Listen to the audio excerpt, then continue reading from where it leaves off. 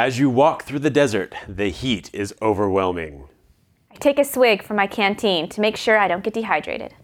As you take your drink, something cold lands on your nose. Cold? What is it? It's a snowflake. And as you look up, a massive snowstorm is brewing. Wait, we're in the desert. How is it snowing? As the snow accumulates in massive drifts, a giant squid lurches out to attack you. What? You said we weren't near any bodies of water. How is a squid even alive? In this episode of Becoming DM, we work on creating a dynamic and engaging settings in which your players will be campaigning. Hey everybody, this is Felicia. And this is John. And this episode is actually going to be broken into two parts. We had so much to talk about building your own setting that it just wouldn't fit in one episode. Mm-hmm. So good news for you, more episodes about world building. And so we'll have this one this week. And then in 2 weeks, we will have a more advanced session on building your setting. More finite details. But let's go ahead and get to our topic. Yes. And just like any of the other topics in this building your own world, building your own campaign, we want to make sure that we reiterate this, that you should start small. Because there's a lot of stuff we're going to talk about here. Yes. And if you do all of it at once, it's going to be a lot of work that you may not be able to leverage. Yeah, I mean, you don't want to burn yourself out. And we had kind of emphasized this on a previous episode that, it's kind of best to stick to the basics first before you really try to overcomplicate things for both you and your players by building this crazy, expansive world that, they may not even be campaigning in. So definitely start small, start little, start simple. It's the best way to go. Yeah, and just to that, a game that I'm running right now, when I got to the point of building the map, I built the basic land mass, but I only filled in the parts of the map that the players would know about. Yeah. And the excuse was, this is the player's map, so they're only going to see what they know about, and then as they learn more stuff, I'll go in and edit the map. It's a way to keep my load light, as well as to provide a little bit more realism to the maps that they have. Yeah, and I know even on my first campaign, the only thing I had visually set out that I actually drew out was the town that my players started in, the forest next to it, and then the tomb that they were going to end up at, which was in the middle of the forest, and I had the pathway drawn out between point A and point B, and that's it. That's all I had. That was about as simple as my map got. So. Yep. And since we're talking about building the setting, the first decision that you as the world builder, the DM, probably should make is whether you're going to build or borrow. Yes. And by that, various role-playing games have various settings. So you've done Forgotten Realms. You've done Forgotten Realms in D&D, and of course Pathfinder has Golarion. If you're playing something like Shadowrun, it's a lot mainly set in Seattle and the Seattle sprawl and all that stuff. Some of the other games, like some of the cool like Into the World games, are set in your own hometown, which I always thought was kind of cool. So when you start talking about building your setting, you can use those entirely and just build your story on top of that, or you can use those as a starting point. Yeah, and some of those are very expansive worlds. I mean, like Forgotten Realms within D&D is a very expansive realm. So I mean, there's smaller sets of geography within Forgotten Realms. So I mean, you can really go to town. Past several campaigns that I've done, in addition to the one that one of the other ones that I built, was related to Phandalin, which was in the Forgotten Realms. So, I mean, and we haven't even broken out of that yet. So, there's a lot to choose from when it comes to using already pre-existing worlds. And if there is a pre-existing world that you like, but it's missing, let's say, one aspect, there's a particular town that you wish were there, well, just take that map and hey, look, there's a new town there that you guys didn't know about before. All of a sudden. So it's really, this is a good starting point, an easy starting point if you've never done any world building and you're really more focused on maybe say the story than anything else. If you want to forego building the setting, you could just pick one of those settings and go from there. Yeah, it makes it pretty straightforward. And once you have the majority of this podcast is going to be focused on the saying that you're going to build it. Yes. Of course, some of this can be applied to the borrow if you're going to expand it, but we're going to make the assumption that you've decided to build for the rest of the episode. And when you've decided to build it, the first thing you should kind of get out of the way is some of the basics. Mm-hmm. And what are some of the basics that you kind of see when you're building that world? Well, I think when it comes to like creating your own realm and your own world, you just got to think of like the laws of nature. How do things actually work in your world? Is it like the real world here where it's, physics work in a certain way and there's not really like any type of magic present? People can't just fly, you don't just sprout wings and, fly off into the air. So you have to think about that when you build your realm. Are there people or creatures that are able to fly that don't normally, like say in our world, like besides birds? Are there things like magical creatures such as dragons? Is there even magic at all in this world? What kind of, technology? Do you have swords, maybe guns, or do you actually have like computers and elevators and things like that? You want to kind of sort of delve into the nitty-gritty of like just exactly what is working in your world, and how people and creatures interact within those realms. And each of these decisions that you make can really has its own pluses and minuses. So if you say that this world is very much like the world that we live in, as far as physics, as far as technology, things like that, sure, it's an easy way to develop the world that you're living in, because you can just say, yeah, it's just like Earth. Yeah.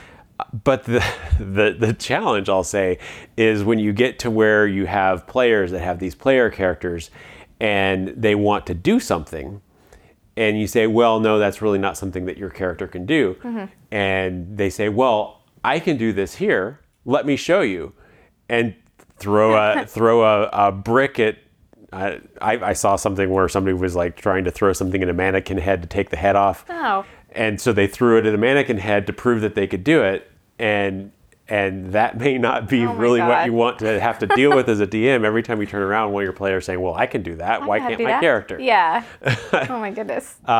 So just saying it's just like our world has its own benefits and disadvantages. For sure, and then if you build your own custom laws of nature, things like maybe you can jump higher than anywhere, or you can fly, or people breathe underwater, or whatever. Yeah. There's work to go into what the intricacies of that are, and what things work and what things don't. Absolutely. And then also being able to expand upon that to your players so that they understand what those things that they can and can't do are without, because you're dropping them in this game. So there's got to be some way to pass this information along. No, for sure. And there are games out there too, even if it's not necessarily like this particular world, but there are those RPG games that involve, like, let's say everyone in your group is some type of like vampire or werewolf or related, and so there are restrictions related to those particular races.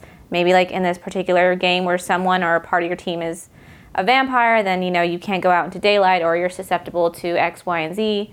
So those are things to think of too if you decide you want to start creating a world where not only do those creatures exist, but maybe your players actually are those types of characters as well. You need to think of what rules you're creating for those particular kinds of creatures.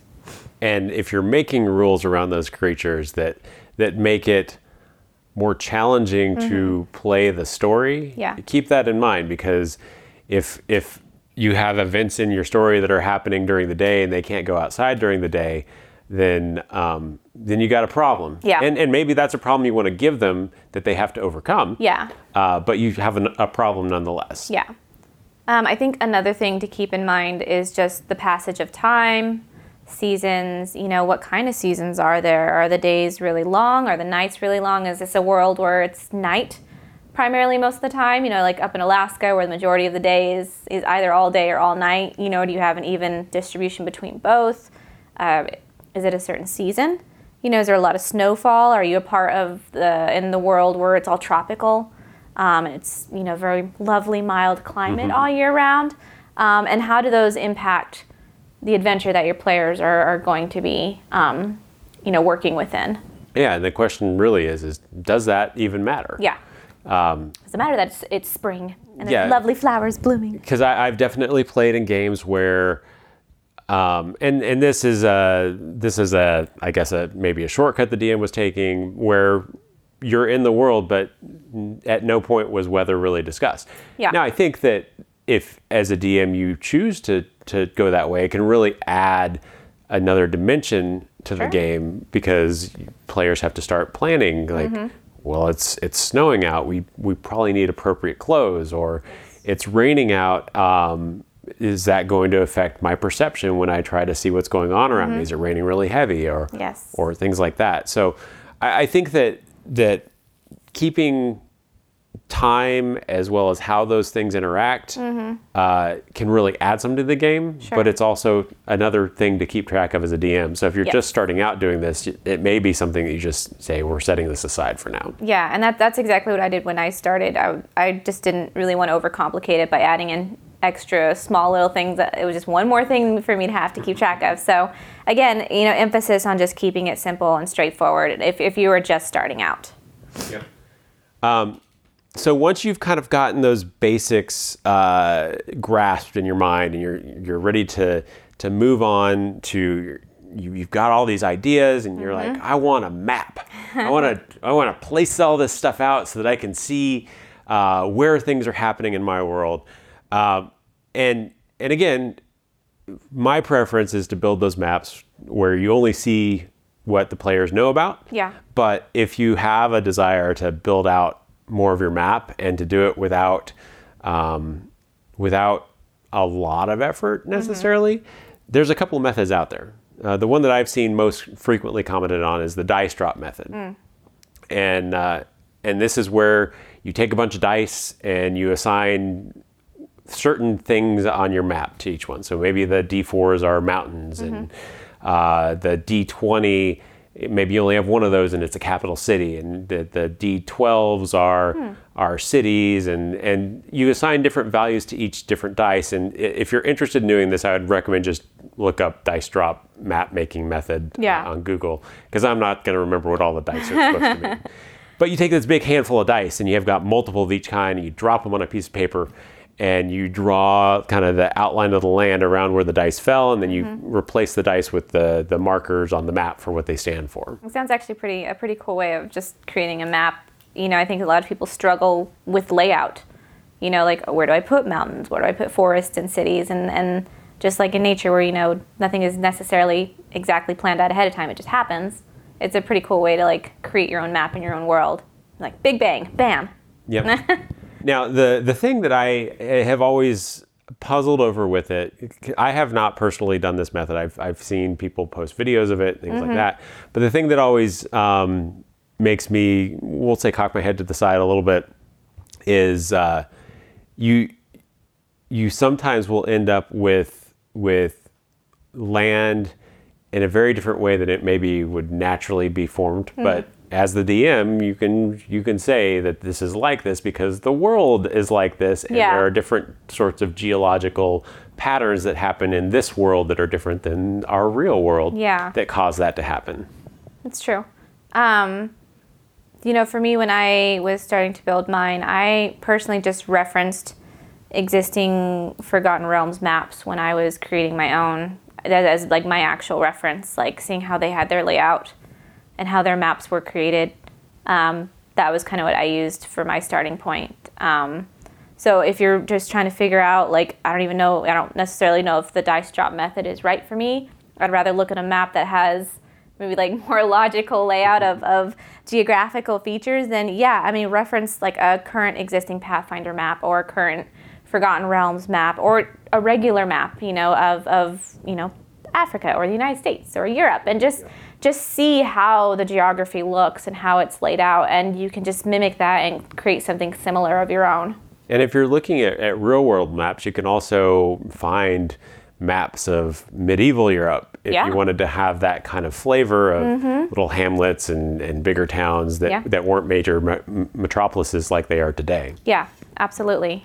And then the kind of the way that I've typically made maps is with map making tools on the computer. So there's several that are out there. I think we've talked about them in the Cool Tools episode. I think that was episode 3.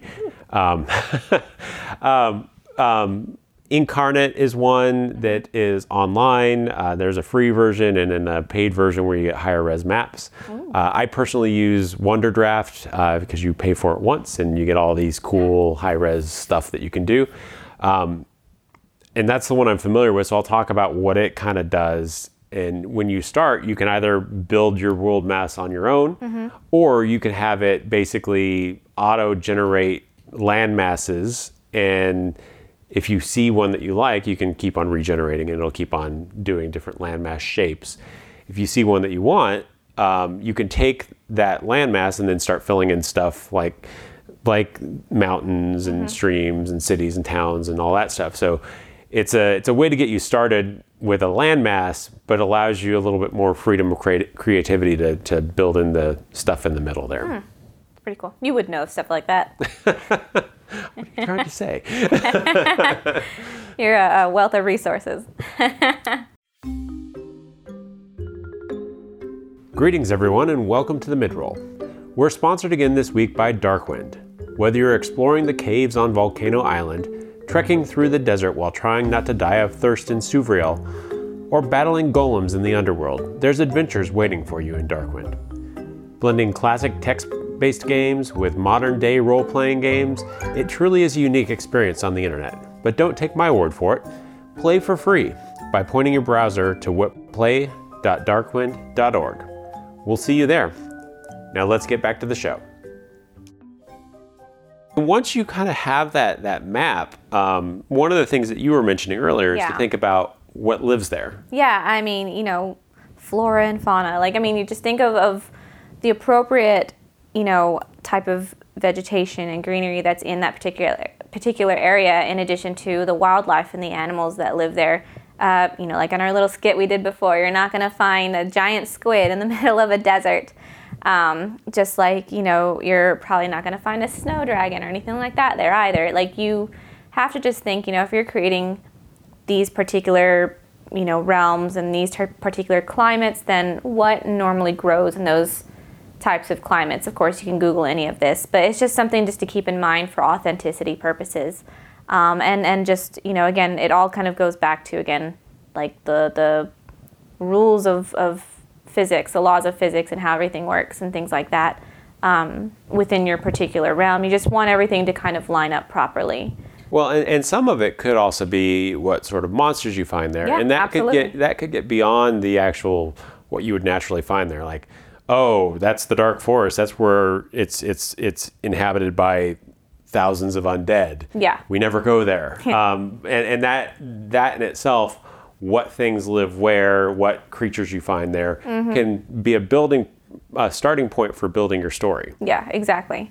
It's just things to sort of preemptively think about. And in a way, one of the small things for me, like, I know we were talking about keeping it basic, but this is probably one small, like, extra little detail that I would recommend adding, even though we are trying to keep it simple. This is one thing that I think is something that's worth contemplating before you start your campaign. So. Yep. And sort of like lending information to that kind of thing is we talk about climate. Yeah. So we've been building our map with just an idea of the physical components of it. Yeah. But once you start having that, you can start making delineations of where is a more temperate zone, what areas are maybe more desert-like or more cold. And I mean, you can go with the Earth-like thing where in the north it's cold. Yeah. And when you get further south or towards the middle, it gets hotter. Yeah. And when you get to the way south, it gets cold. And that's a perfectly reasonable, easily explainable way to build a world. I've also seen people who put like this vast winter tundra in the middle and then have on the north and south different stuff. So Yeah. it really, and you can explain that away by saying, oh yeah, there's multiple suns or it orbits a different way or whatever. Yeah, I mean, there's, again, this is just the rules that you're creating ahead of time. And you may even keep your campaign and your world so simple that you haven't even expanded into other regions yet. You may just be focusing on one type Yep. Maybe yours is solely a desert and you're sticking to that desert climate for X amount of sessions because you just haven't thought that far ahead. And that's totally fine. Again, just going back to what you would normally find in a desert, how deserts normally work, and just thinking about how you're going to kind of weave that into your campaign for your players. But one of the reasons it's important to think about at least the starting climate is because climate can really affect scarcity of stuff. Oh yeah, you're not going to find a bunch of water and food in a desert, so. Exactly. And if you're in the mountains, maybe the mountains that you're in don't have a lot of trees, and so all the buildings are built from stone or whatever. All that stuff comes into play once you've decided the climate that you're working with. Oh yeah, I mean like more temperate or jungle environments. There's just so much wetness and humidity in the air. It makes fire building very difficult. So you can even throw small, minute details like that in it, and maybe your players have to roll to see how successfully they actually get to create a fire, or are they just going to huddle together? During the night and see how that goes for them. And the key thing is that all the things that we're talking about here are things that you as a DM could probably individually decide, I'm not going to have this here, or I am going to have this here. If you have it there, it's going to add more depth to the world, and it's going to make it more, it's going to get your players more involved in it. And, and when you say stuff like, it's really humid and damp here, you had trouble lighting the fire, that's going to put their headspace in a little bit more where you're at. And then they're going to have to get creative on, I really need a fire to cook my food or whatever. Yeah. Let's brainstorm some ways to do that. Exactly. Sort of reminds me of like Oregon Trail when things go wrong, and then you have to figure out what to do, or you're going to die of malaria. Who knows? You never know. So, now that we kind of talked about like maps and climate and geography, obviously we've talked a lot about natural geography, but obviously the big main thing and in many campaigns, the starting point for a lot of your players is towns and cities. And this is a very, very important aspect for any campaign. It's the place where your characters will replenish their stocks, where they will trade, earn money. They're going to interact with a lot of other things. Maybe find out what their next quest is. Exactly. Get into trouble and get thrown in jail for murder hoboing too much. Who knows? But cities is an important part. Definitely need to contemplate on that too when you're creating your world.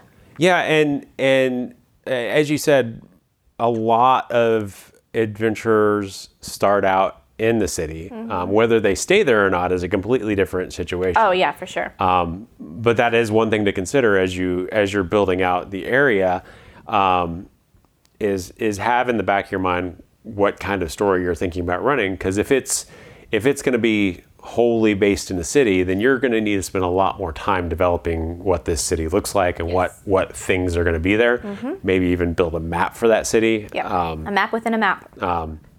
But if it's just going to be a waypoint where they do some things, obviously you can spend a little less time doing that. Maybe just use theater of the mind to describe where things are instead of the map, things like that. Oh, yeah.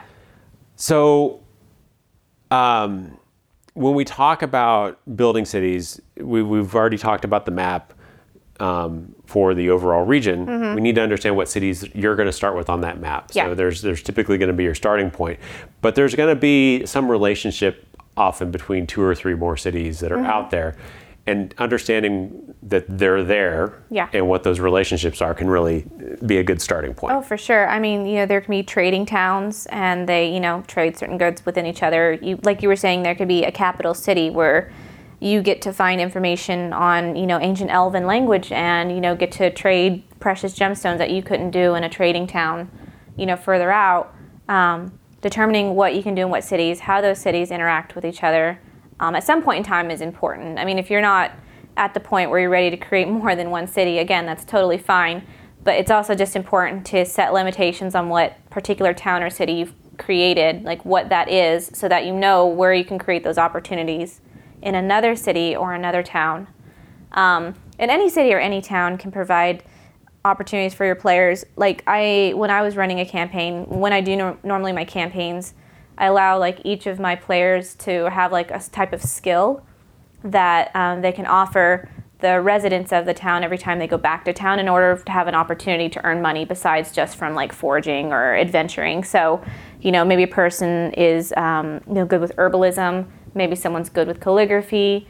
So I normally let my players, once they come into town, they can roll their 20-sided dice, and that determines how much they've earned for their skills once they've come back into town. So that's like an opportunity you can provide in any town or any city. You mentioned about kind of interacting with like military and guards, things like that. So let's kind of talk about, we've been talking about like multiple cities on the map. Let's talk about one city. Yeah. So, and the size is really going to determine a lot of the things that we're talking about. So probably where, as you look to build a city, you should determine what the size of the populace is. Yeah. And what I have typically used as a good rule of thumb measure is I will go onto Google and look up average city size for a medieval city. Yeah. And oftentimes it'll tell you like for hamlets this, for a large city it's this, medium city it's this, and give you an idea population-wise what we're looking at. And then from there, you do have to decide how is this city or town protected? Is it a military outpost? Is it maybe just some little small podunk town that doesn't have military? It's guarded by the farmers and their pitchforks, running bandits off, hopefully. Good old pitchfork. Or is there a trained town guard that you don't want to mess with necessarily? Yeah. And there's a number of reasons why we do that. First off, as you can probably guess from listening to our other episodes, if you do end up with a murder hobo group of players, you still want to have there be consequences. And so having defined what the town's protection status is, we'll say, can really keep you from having to off the cuff, oh yeah, there's guards over there now. They're going to stop you. But if they walk into the town and you give them an idea of what that presence looked like as they walk in, it feels less like you're making stuff up to stop them and more like it's part of the city that they're already acting in. Yeah. And one thing that you kind of briefly touched on is trade. So the size of the city and how wealthy they are can really determine what sort of things that they'll buy from the players, what sort of things they'll have for sale. Exactly, yeah. Have you had any, you were mentioning the town that you're working with your players with not being able to buy some of the more wealthy jewels and things like that. Yeah, so the town that we have is like kind of a trading and a mining town. Just like a kind of settler's town, maybe like a step above like an old west kind of a town. So yeah, they can buy weapons there, they can buy certain goods and things like that. But maybe there are certain types of potions they can't necessarily get there. If for certain particular precious stones, they can't trade them there. They just don't have the means to do so.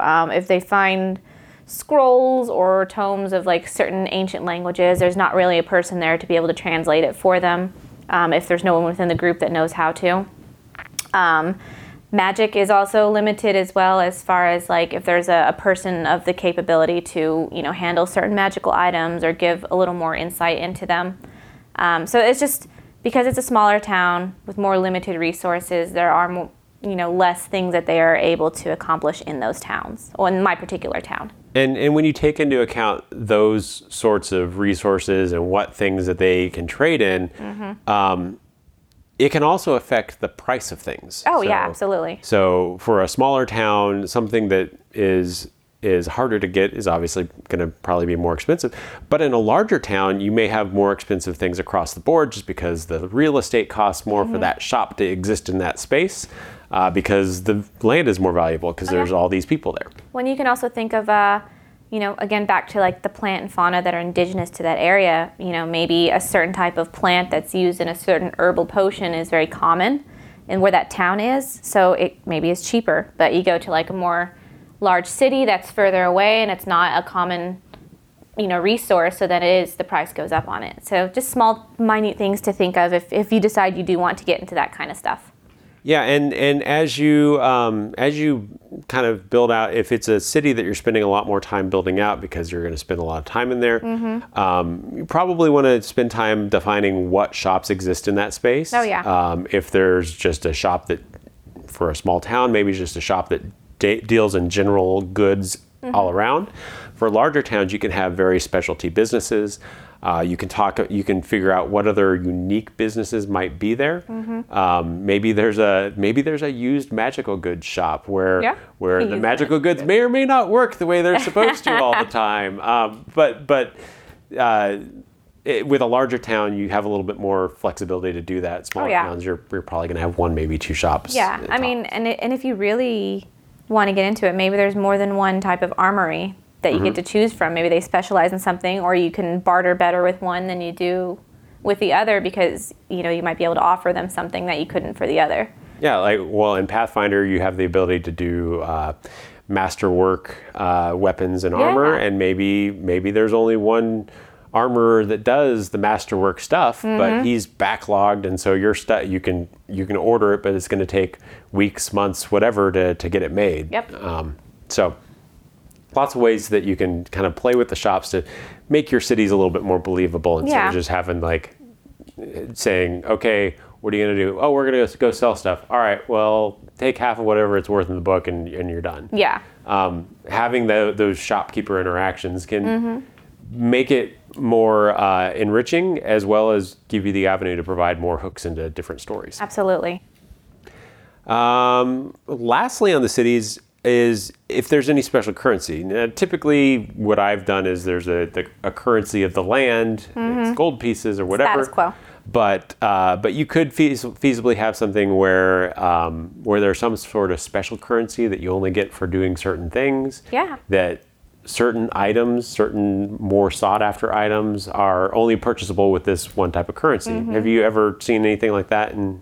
I haven't in particular, but I do know, so when we did a campaign with a different GM, we had it where there was a major conflict that it was essentially like a civil war, and it had divided the realm in two, and so it happened to be over time that each half had its own currency. So if you happened to go across the border into one, you just had to be very mindful of the currency that you were using, because one, not only was it no good, but then it was like the currency of a traitor. Right. So it led to a whole wealth of problems, and we had to be very specific about if we were to buy something, we had to say what we were using to buy it. So there's just that, again, to keep in mind if you decide you want to add that little extra, I wouldn't say complication, but if you do want to add something like that within your realm, it's just definitely something that, like you were saying, can add to the enrichment of the encounters your players have with the various NPCs. Yep. So I think that's what we're going to talk about for this episode. As we mentioned at the top, next episode is going to be part 2 of our Build Your Own Settings thing, and we're going to get into talking about things like religion and government, races, all of those little nitpicky details that you can really add a lot more details around for your setting. If you really want to take it to that next level. Yep. So until then, stay nerdy, friends. As you probably know, sharing is caring. So make sure to share Becoming DM with all of your friends that you think would benefit from it. Also, while we're at it, we're always looking for new ideas for episodes. So if you've got something you'd like to share with us, just go to becomingdm.com and click contact. We'd love to hear from you. Becoming DM is produced by John Welsh and Felisa Martinez. The show is edited by John Welsh. We'll be back in 2 weeks with our second half of the Build Your Own Setting episode. We'll see you then.